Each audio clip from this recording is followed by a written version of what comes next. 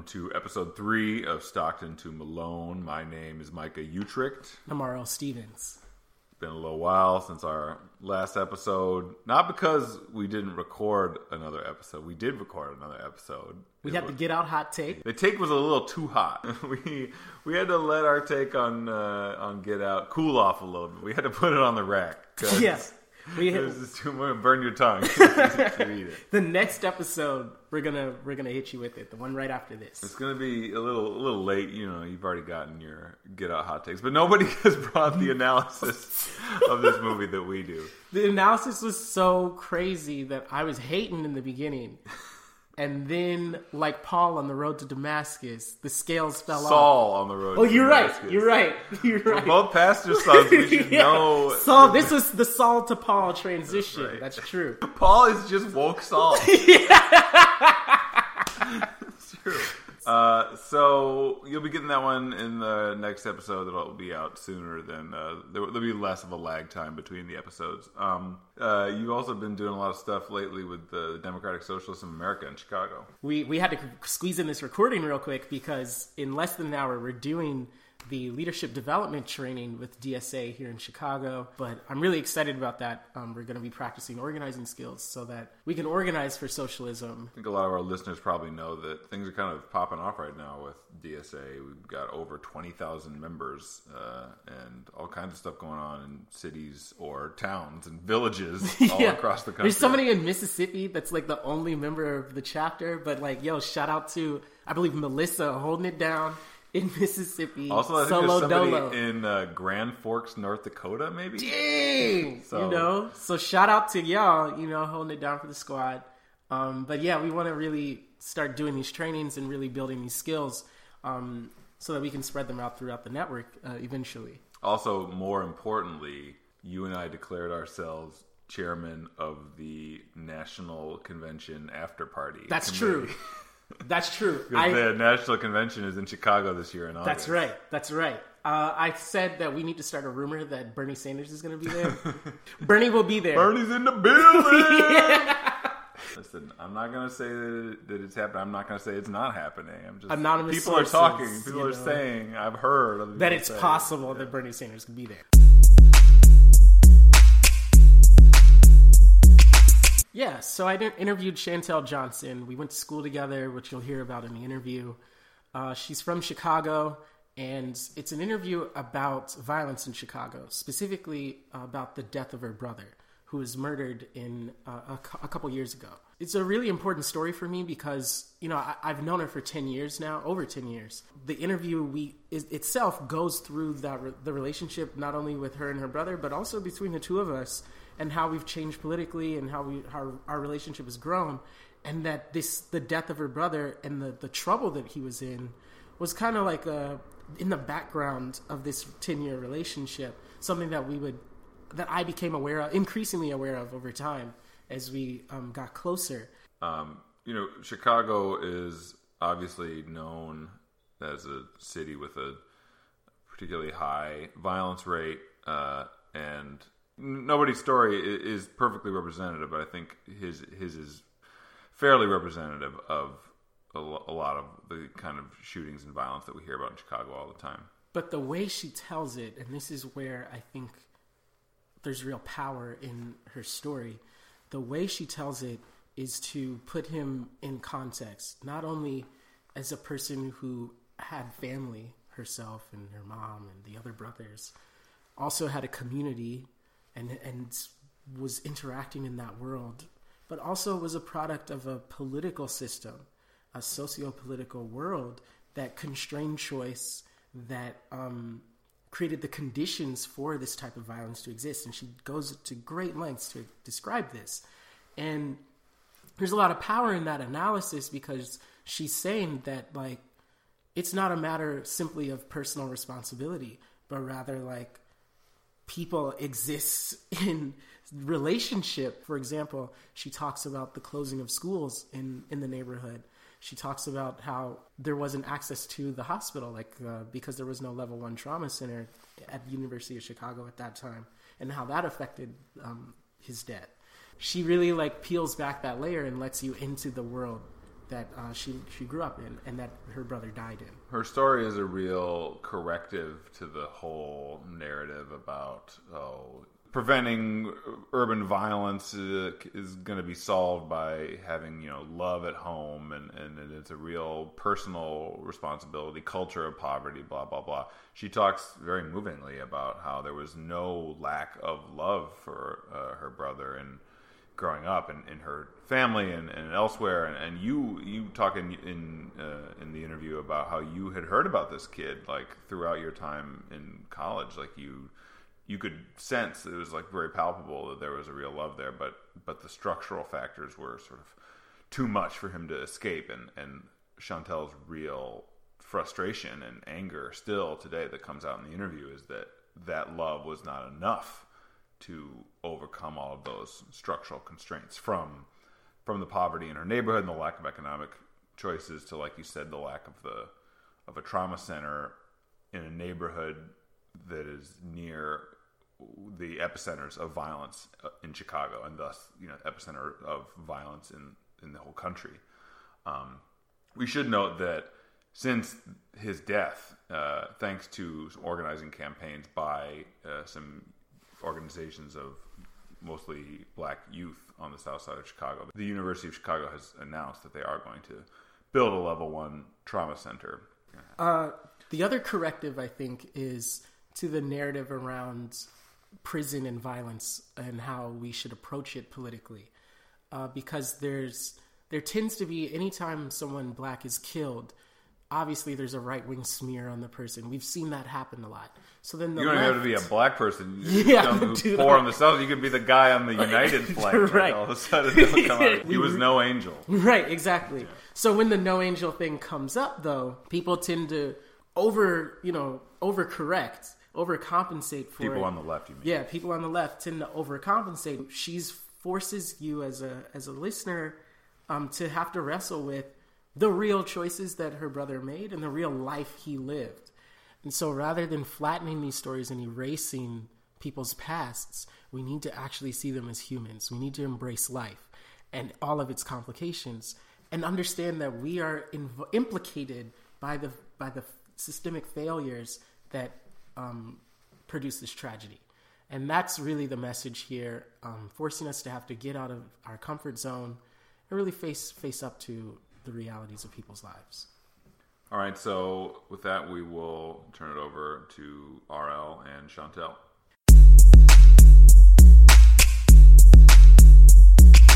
All right, so I'm interviewing my good friend Chantel Johnson, and we're really going to talk about the story not only of violence in Chicago, but we want to tell the story of the people that live in these neighborhoods and in this city. Really, when we talk about Chicago violence, it's a story of people. And so I'm really, really grateful that you're here to talk with us, Chantel. Yes, I'm honored to be here with you all. Shan, as I like to call you. We've known each other since fall 2006. We met in college, right?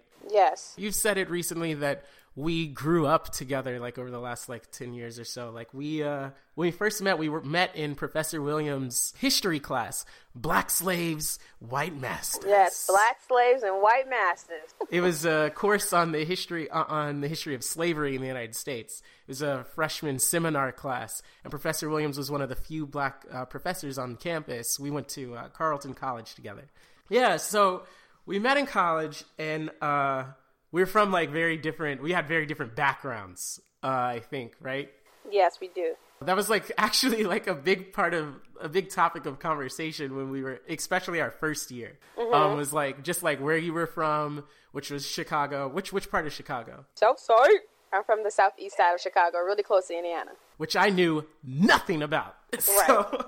I like to say I started there with a 2.5 GPA, and I left there with a 3.25, and I graduated cum laude, which was really big, seeing that's a big jump in your GPA for that kind of institution. One of the things I remember that first year was hearing you talk about your youngest brother. And you would call him and bring him on speakerphone, and I remember hearing his voice. He had this really high-pitched voice. Mm-hmm. You'd always be so proud. You're this is my little brother Richie, And you would always talk about how he was so cute and he sounded like a chipmunk and all this stuff, right? So could you talk a bit about like who he was at that time when we first started school? He was like 11 or 12. Yeah, so he was young. I do remember him being, he was definitely the last one kind of still at home with my mom. And he was always comparing his grades to mine. And as I said earlier, at first I was struggling at Carleton, so he had plenty more A's than I did on my report card. I have 3 brothers. I love them all dearly. And Richie, the youngest one, was at home, and he was everybody's chocolate baby. He was just the sweetest kid. Really smart, funny. Always getting into something, and just into sports. And so he was definitely one of the people I talked about a lot in college. So sophomore year happened, and I noticed you kind of talked about him a little less sophomore year. It wasn't until junior year we had gone abroad. You went to Ghana, I believe, right? Yes, fall, yep. Mm-hmm. Yep, and I went to Bolivia, and then we came back. So this is like springtime 2009. That was the next time I really remember you talking about your little brother, and you were like, he's in trouble.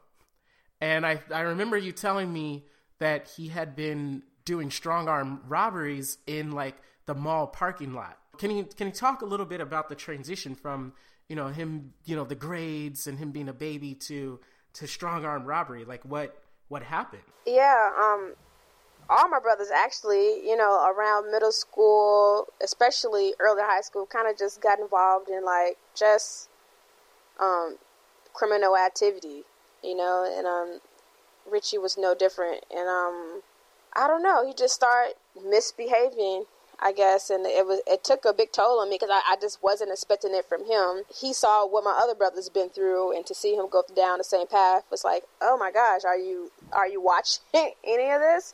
And I just remember him just being in and out of trouble. And I remember one rumor distinctly of Richie robbing a neighbor that we actually knew. And that neighbor contacted someone that I knew, and that person contacted me and said, hey, we think Richie is like robbing people, and did you know about this? And I was like, what? Word? This is crazy. And so that was a big jump in 2 years from the brother that I knew was so innocent and sweet to now rumored to be doing strong arm robbery in households in the community. How did you feel about that? It was upsetting. Was I surprised and shocked? I can't say that I was, for the simple fact my 2 brothers older than him were engaged in probably similar activities around the same age. And so it was just more disheartening than anything, seeing him go down a similar path, and not just his older brothers, but what other children, particularly black boys in the community, were doing. It's like, okay, here we go again, and now what can we do to stop this? Right. And I remember that being the tone of the conversation, like, how can we get him out of the house, move him somewhere. I just remember hearing the desperation in your voice. Yeah, I was kind of planning for him to come to Minnesota.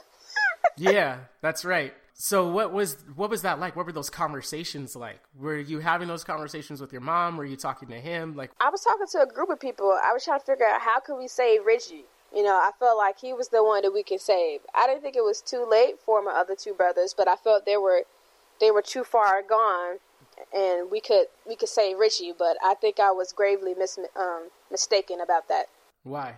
Because he was more involved in it than my older 2 brothers, and that was probably the most shocking part of it. Now, when you say more involved, what do you mean? He was deeper into gang life and drug life than my brothers were. Compared to Richie, my other brothers were just playing. I remember you telling me that you would talk to your brother about like what this life actually was and why he believed in what he was doing. Like, it was.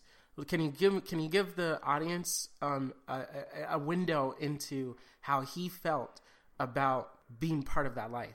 I remember one time distinctly, I was at home on some kind of break. I remember driving Richie to his hangout spot on 79th and Marquette, where he shouldn't have been, because that's where a lot of trouble he got into. And I remember asking him, like, why are you doing this? Why are you selling drugs, and why are you running with this gang? And he pretty much told me that this was his family. He had a bond, a connection with them that he didn't have at home. They helped provide his needs and wants and desires, something that he also couldn't get from home. And, he told me about all the things he wanted, and how he had so little growing up and how he wanted more. And so many of his criminal activity involved theft and selling drugs and eventually gun possession. And I think ultimately, Robert, what he was seeking for is what we all kind of seek for, and that's just economic security, to be valued and have protection. Unfortunately, a lot of poor communities in Chicago and throughout the country don't have those things. They don't have great job opportunities, and they don't feel valued. And when you don't have those things, how can you have a sense of protection in your community? And I think that his gang provided those things that our nuclear family and larger the community just wasn't providing. I think you told me that your mom was a home care, personal care assistant. Yeah, right? She's a home care aide. That's right. Because I was always talking about race, like going back to when we first met, over 10 years ago. But that whole time that I was talking, I really didn't have a solid idea of like, who am I really talking about when I say black people, Right. So one of the stats that I came across was that your mom's job is like one of the most common top 3 jobs that black people have in the country. And I think it's like 23% of all of these aides are black. And most of them are black women, Yeah. So she's not the only person in this position, And so when you're talking about like the economy of all of this, like I think the median salary for that position is somewhere around $19,000, $20,000 a year. Mm-hmm. Yep. And so when I read that, this is of course after I knew the details of the story, it was just like, yeah. And like, so the effort to unionize these jobs in particular, it could have been a serious factor in changing not just the outcome on the job, but the outcome of your brother's life, Right. So that always kind of stuck with me. But going back to the story, at the same time that your brother was doing this like stealing and doing violence in the community, he also was still your baby brother. Oh yeah. I remember coming home from school in both undergrad and graduate school, and he would cook me breakfast. One time he washed my clothes and wanted to take me out to eat and things like that, and even asking for love advice. So as he was involved in these pretty deep negative criminal activities and growing up really, really fast from just a young boy to a fast-growing man, he was still a young boy just trying to, like, find his way, like, Chantel, like, how do you know when you're in love? I was like, oh, my gosh, my little brother's in love. And just a big shout-out to Diamond, who was very supportive to Richie during the time of his incident through his death. But I remember giving him advice about love and talking about things like that. And so he's definitely still my young brother and still going through just the, I guess, traditional, if that's the word we can use, things that people go through at that age, thinking about a career or thinking about love or food and restaurants and hanging out and partying and sports and things like that. And what struck me when you would tell me these stories was also you sprinkle little details in, because some of these stories would happen in his car. Oh, yeah. Like you'd be riding around with him, and so you'd be having like these tender brother-sister moments where like it's clear that he's a boy, but then you also have to, you were telling me, like, what were the thoughts that would go through your mind about the danger of even being in his car with him, Can you speak on that a little bit? To be honest, I wasn't as fearful of being in his car. I knew the risk, and my mom definitely warned me. And I remember when he got his car, and I was riding with him somewhere. My mom said, "Are you getting in the car with Richie?" And I was like, "Yeah." Girl, don't be getting in the car with him. Her concern is everyone knew in the family and in the neighborhood that people had their eyes on Richie. And my mom didn't want me to get in the middle of it if something happened. that's the risk that I assume. I guess at the time I was thinking, well, if you're going to go down, I guess I'm going to go down too. Those moments were real for us. And I think those moments of being in situations or in places where I could get hurt kind of foster our relationship, that he was able to open up to me and tell me some demons that he was grappling with. So let's rewind for a second. Now, you talked a bit about like that the gang meant family to him. Mm-hmm. He also talked a bit about like the history of it too with you, right? Like the principles and values of the gang. Yes, for him it was all about, gangs were about loyalty and family and working together in community, which that's true history. When you learn about the story of the Bloods and the Crips, those are founded by people who were in like the Black Panther Party, or other kind of organizer groups who really want to go into communities and help people organize. And for one reason or another, I'm sure we could all think of them, they kind of turned a different way. Why do you think he couldn't let it go? So let's move to when he went to jail. Did that change how he felt about his life? He was 12 when in 2006. By 2009, he's middle school age and he's doing the robberies. And then what? So, he's heavily in drug activity, selling drugs, that is, and really deep into the gang life around the time he's in high school, sophomore year, junior year. Around that time, he had got shot a couple of times. Once in the leg and then once in the stomach. Also around that time, one of the biggest things he went to jail for was gun possession. And since he was 17, on the cusp of being, a legal adult, he was sent to prison. And that was big for my brother. Huge.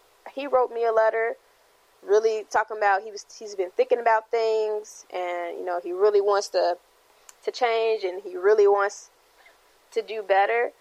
And when he got out of jail, he did try. He did try to do better. He tried to remove himself from those activities, but he kept creeping back in. And I think it had a lot to do with him being a bit too deep into the life. It kind of reminds me of addiction a little bit, how you're dealing with something, but whatever chemicals are in your brain is still drawing you to it. And two, he still had loyalty to this group too. They did things for him, and he was expected to do things for them. And so really trying to please his family and please his friends, it was really hard for him to break away.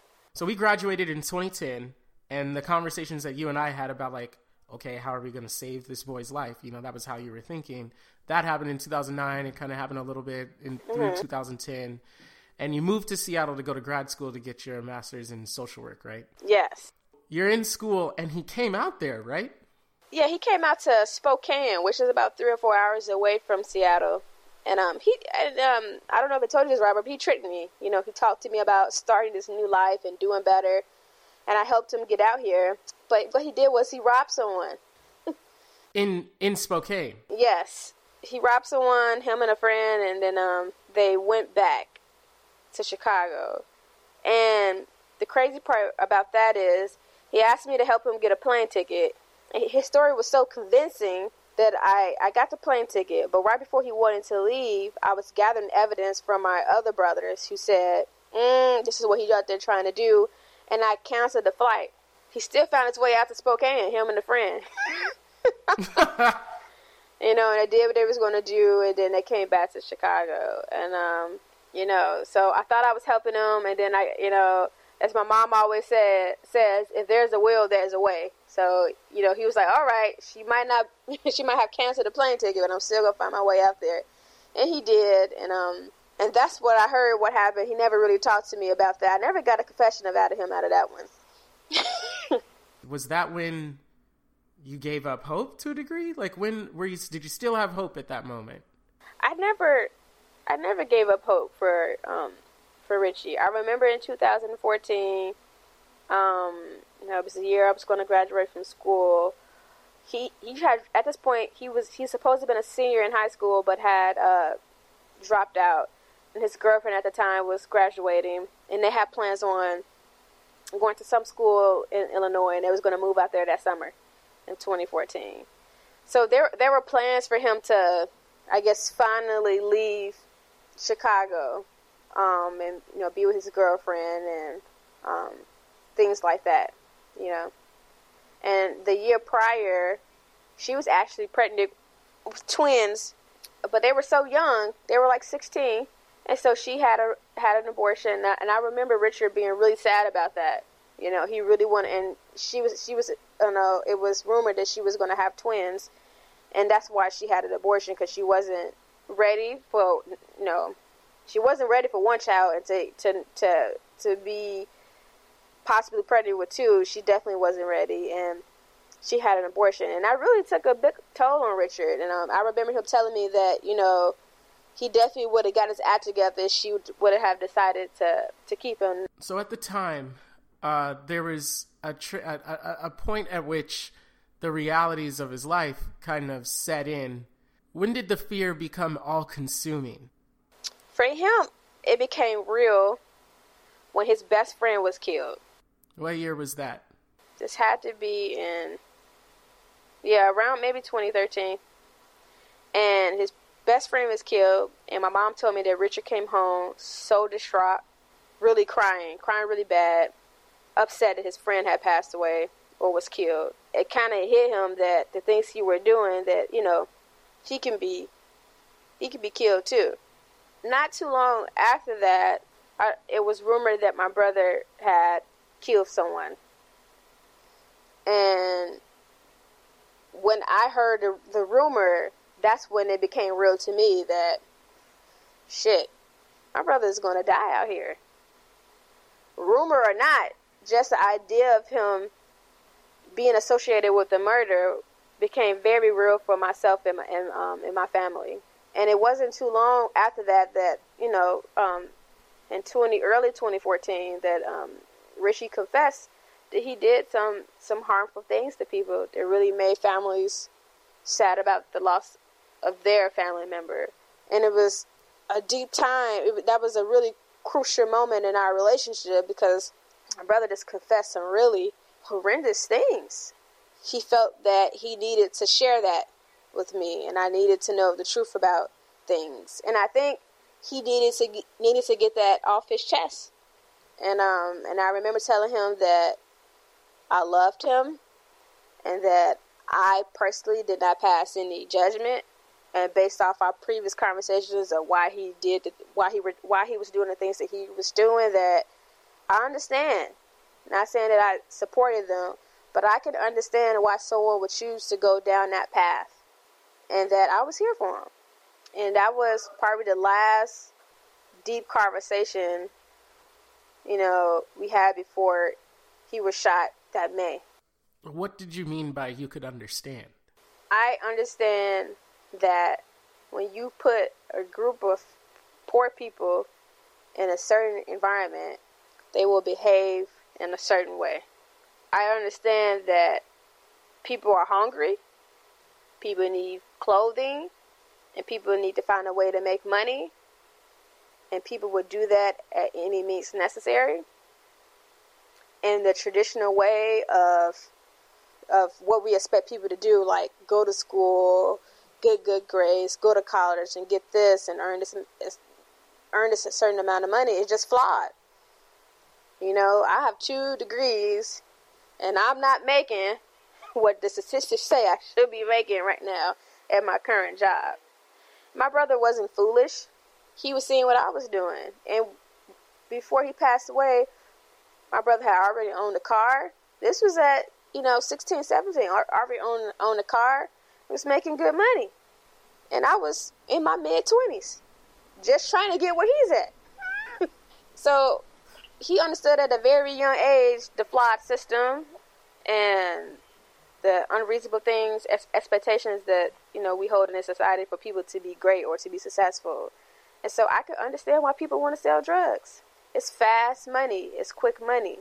It's everything that we express all the values that we express in this country. We want things to be convenient, easy, and quick. After the reality of like he was probably going to get shot again, I just remember you calling me up and just it would be at night, real late, and you'd be seized with just like anxiety and just a sense of powerlessness and just deep sadness, you know?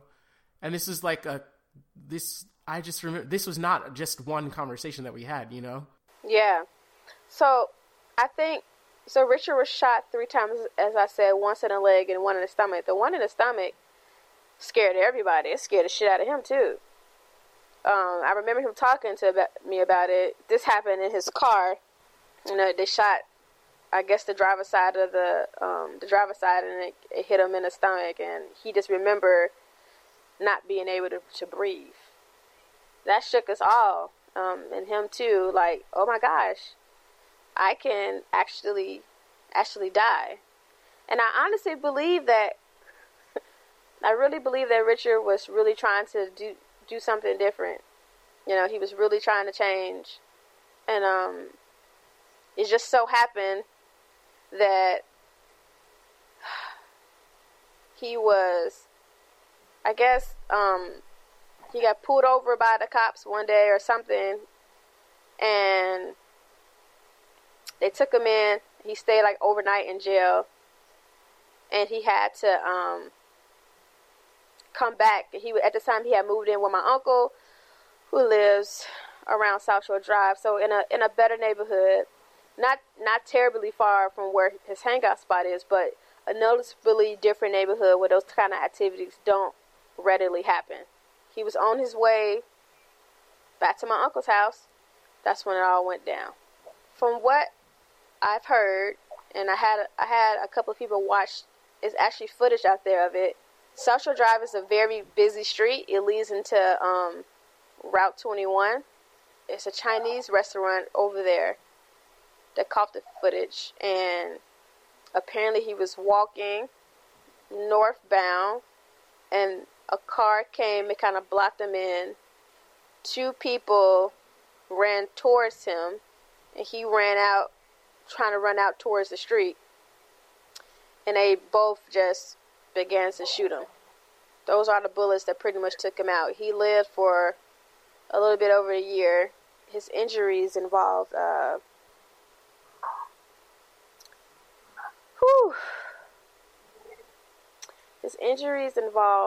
the major one was a spinal injury that left him paralyzed from the neck down. On the scene, apparently he passed away, and he was brought back. He was resuscitated. So I guess it was like 68th and South Shore Drive. He was taken about 10 miles away to Northwestern Hospital that passes, by the way, University of Chicago, which is a pretty awesome hospital, but they do not have a level 1 trauma unit. So he goes downtown to downtown Chicago, and if you have to drive between South Shore Drive and downtown, and you know about Chicago traffic, you can just imagine how long that ride might be, even if you got people moving out the way for you while you're in an ambulance. If you have a brain injury and every second matters, you could just imagine the loss of oxygen coming from his brain. And he goes to the hospital, and we didn't know he was there for about 3 or 4 days, and we were finally able to locate him at the hospital. I remember when you were first telling me that story, which was obviously like the emotional element of it is intense, you know. But I remember you pivoted from not just the emotions, but you were analyzing the systems of it all, you know, the systemic element of it all. You know, because I think part of what made us able to talk about it was because I was going through like a very similar, I was going through a death experience of my own, like with my dad dying around that. You know, he died in 2012, and so I understood death, but it wasn't the kind of death where I felt like the world had conspired to kill him. How did you deal with what is nothing short of, in my mind, a conspiracy to kill your brother? There's the U Chicago element. There's just where we mention your mom's job and like the dynamics of like how power functions in the city and how the economy works, all of these different systems. I remember you talking to me about that. How did it feel to have to wrestle with obviously the emotional element of the death, but also to know that death was manufactured? I was pissed, and I wasn't even upset that he was killed by these two young men. I was pissed because this was predictable. I said in the beginning of our conversation, there's only one or two ways out. And the only reason why those are the only two options, particularly in poor environments, is because everything is already conspiring against you. I think the year before, or a couple years before the incident, they had shut down a number of schools on the south side and west side of Chicago. Where are you expecting these kids to go? You know, like, if we think education is the key to everything, you didn't shut down a number of critical systems to really help advance brains, minds, and development and whatnot. You know, like, those kind of things matter. That incident just spoke volumes to institutionalized oppression that's way bigger than like individual acts. You know, that there's things in place that create this path that not just my brother is on, that other people are on and continue to be on. And even in his life after the shooting, just nursing homes, you know, the poor pay that they pay the nurses, you know. My brother developed huge bed sores because people wasn't turning him. And we learned that people were they just didn't care, and they didn't care because they didn't have good paying jobs, you know. And my brother was not important to them. Not important. Once again, I wasn't mad at those nurses. As you said earlier, Robert, the median income of people who work in home care aid jobs is $19,000. I'm sure CNAs probably just make a little bit more than that. Just the whole experience of just dealing with the hospital system, level 1 trauma unit. So, you know, and what did I mean for a university who's literally 3 miles away to not have a level 1 trauma unit? That means, Robert, if you got hit by a car by my uncle's house and you was in a critical situation, you ain't going to the University of Chicago either. So it really impacts people with such a great scale. And it's a terrible feeling to really think about death on that level. I mean, and then you juxtapose that with the fact that you all knew who killed him. And what was that like? Yeah, everyone was upset. Like, everyone had an idea of who he was. No one really wanted to talk about it or say who did it. You know, the whole culture of snitching in the neighborhoods. And from what I recently learned is that person who was rumored to kill my brother has actually been killed. Right, because it was the retaliation, right? That's the only thing I could think of. Yeah, so the rumor was my brother had killed someone. And so the people who killed my brother, I heard it was 2 of them, but it was mainly this one person. So they killed my brother. And so there was talks, from what I learned, it was rumored that those people, that my brother's friends will go and find that person and kill them. And apparently within the last, I want to say, 6 months to a year, that person is rumored to be dead. Your analysis is important, though, because I know in the papers here, they talk about the cycle of violence and, you know, like it's this like thing that's just out of control, out of nowhere. You know, they never want to talk about the policies, the structural decisions and dynamics that are creating the actual cycle. They want to act like these people are just doing this for no reason. They always call it senseless and, you know, whatever. Yeah, senseless violence.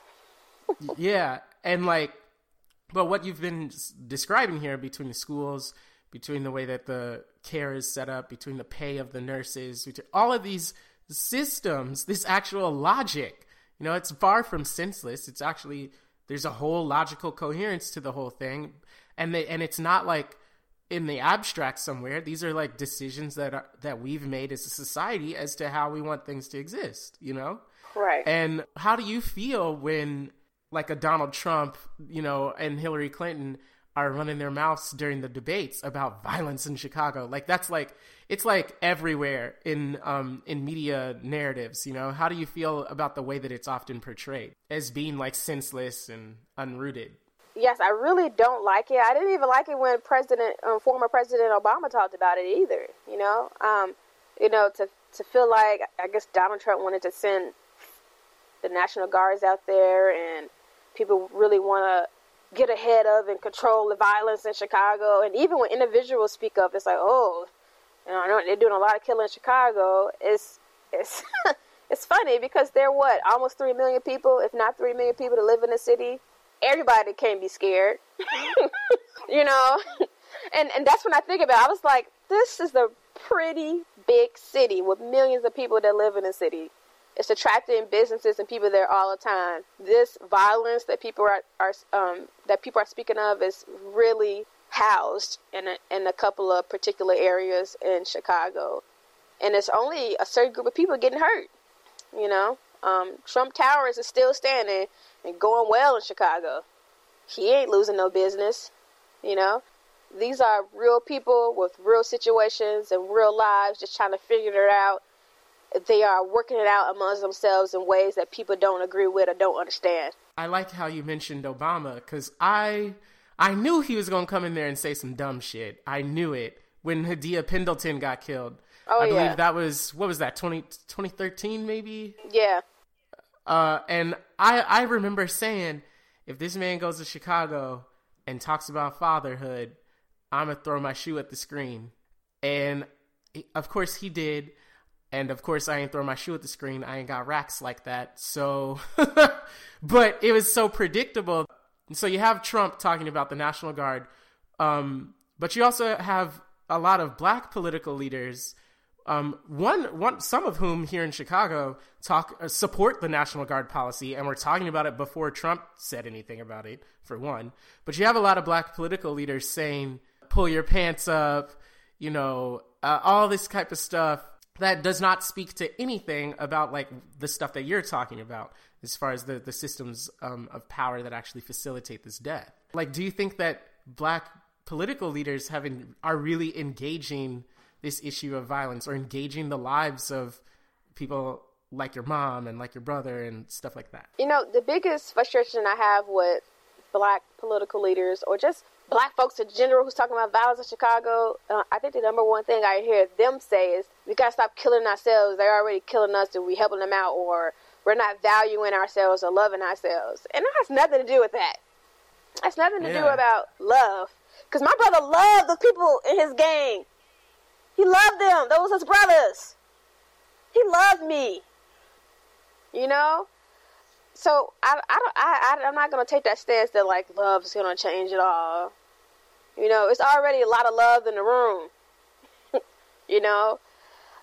People just looking at it differently, and it's going to take a lot more than love. It's going to take a lot more than turning the other cheek. It's going to take a lot more than those things to really address these issues. And so I don't like the stance that particularly a lot of black political leaders or black artists are when they speak about the violence in Chicago, or just the violence in the communities in general. I think maybe to some degree it has a very small part of it, very, very, very small. But it has to do a lot with everything else we just talked about, about the economic advances or just understanding class analysis. It's like, what came first, the chicken or the egg? For us, class, duh.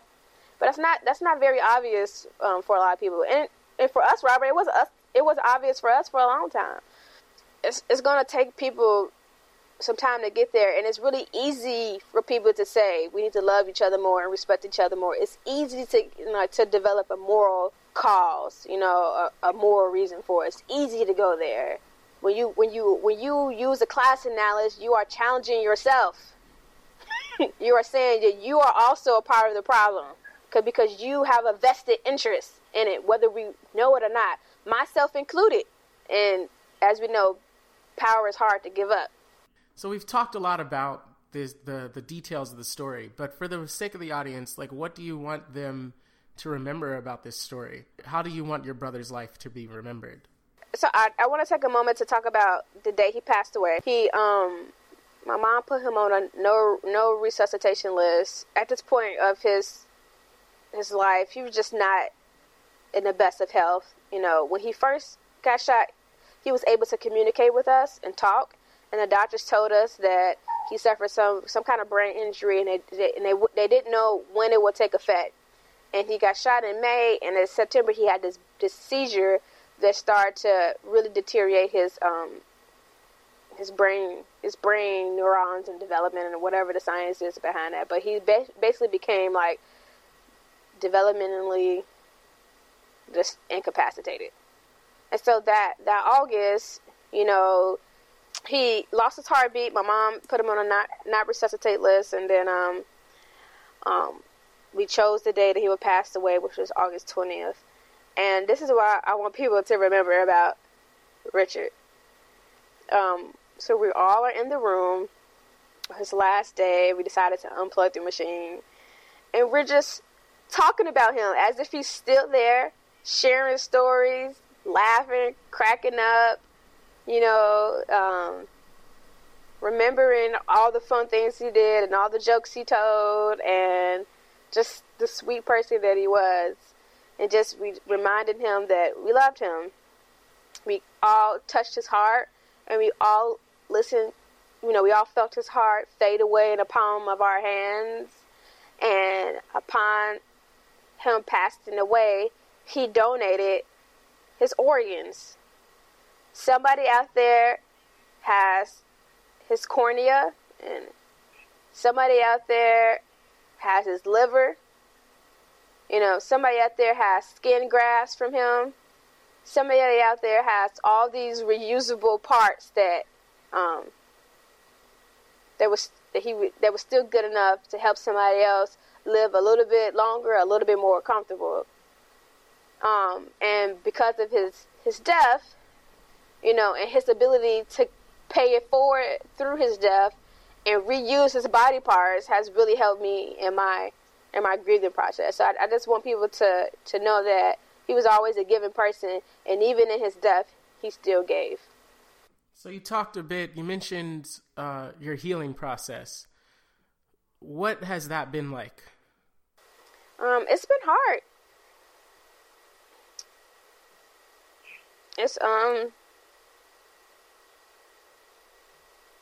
It's been hard.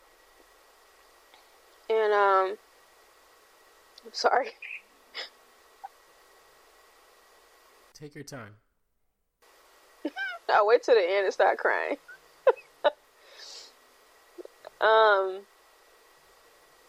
You know, man, I really miss my brother. And I really hate. I just get so angry and I get so mad that more couldn't have been done to help him. I get so mad and angry that, you know,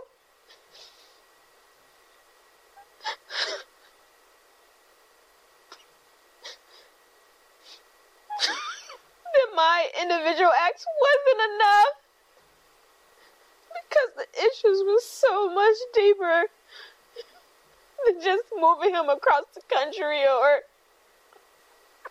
trying to find him a better job. You know, when I think about it that deeply, you know, it just makes me really angry. And so what I've been trying to do to really, you know, address some of those issues in my personal life and beyond is I'm really just trying to get back to, like, the core of who I am. You know, where are the individual things and the systems, you know, that make me up, and what can I do to be better? And so what I started to do was I started making my own household goods and my own beauty part products, really paying attention to, like, what am I putting in my body or on my body, you know, really looking into recycling and, like, doing things a lot different. And I met an amazing person, my boyfriend Emmanuel, and I got into farming, and it's been so healing. And I think my brother will look at me and be like, oh my gosh, my sister's a farmer, I can't believe it. And I can see him now cracking jokes, but being really proud of me too, that like I'm doing something that's very meaningful, you know, and happy that I'm really trying to show people that you can, like my brother did. I'm not saying everyone go out there and sell drugs and, you know, be a drug dealer, but you can get to where you need to go on a off the beaten path, you know? Mm-hmm. You can be you differently. You know, I don't want people to go through Carlton and have to change who they are to conform to society. That was hard for me. You know, I don't want people to feel like if they want to take a different way to make an income, that it's going to cause issues with their family or friends. Go and live. Go and what's the word I'm looking for? Oh, go and like I like to say now, going off grid and color. That's the name of my blog. And you know, when I think about the blog, you know, it's really about my homesteading journey, really healing and really trying to get people back to them, which is, to me, it's healing for me to deal with the death of my brother, of really just being true to yourself and true to your values. And I think ultimately that's what my brother was doing, you know. And how can you do that and rock out, you know, and feel good about it, and really build community and really organize around being a healthier, more sustainable you. So when you say you have a homestead, explain generally what that is, or where that is, and what that's been like. So a homestead is pretty much a way of living.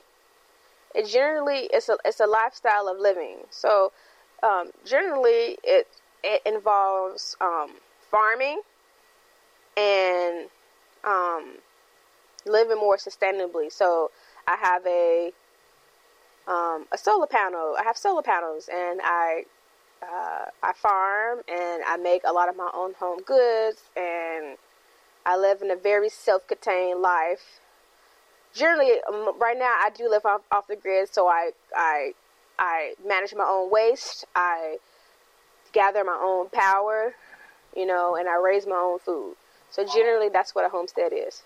In addition to, like, you know, reimagining life and like doing these more sustainable things within the small community that you create, what hope do you have about changing the policies, changing the power structures, changing the dynamics, the forces that produced your brother's death? I'm hoping that we can work more as an organized community to address the systemic issues that even create these situations. So how can we develop better school systems? Or when someone is ready to take away what we already have established, what can we do to mitigate that? Like, what could we have done to save those schools that the Chicago Public School closed down? You know, what kind of organizing efforts could we have employed to ensure that didn't happen? You know, my goal is to see where we can go to address these issues before they even happen. Like, how can you ensure that within a certain mile radius that there is a level 1 trauma unit in place for people who sustain life-threatening injuries? And I think it's really important that we understand that collectively together we have power, and that we can change the outcomes of of our youth in the future. So I'm hoping to somehow get involved in more of that. And I think in some ways I try to address it, I guess, through a health way with the homestead and farming. All right, so I wanted to wrap it up. Did you have anything else that you would like to say to the audience? Robert, you have a huge fan base, and I remember during the time of my brother's death, you definitely sent you helped set up a GoFundMe link, and I just want to thank everybody who contributed to that. The money was definitely used to really support the memorial services. We had to cremate my brother, so we were able to actually get that done and get a place for it to have a memorial service and get all the things that are needed for that. And I just want to say thanks for all the community support, and just continue to be with me on this journey. You can definitely follow me on my Instagram and my YouTube channel called Both of them are called Off Grid and Color. That's it.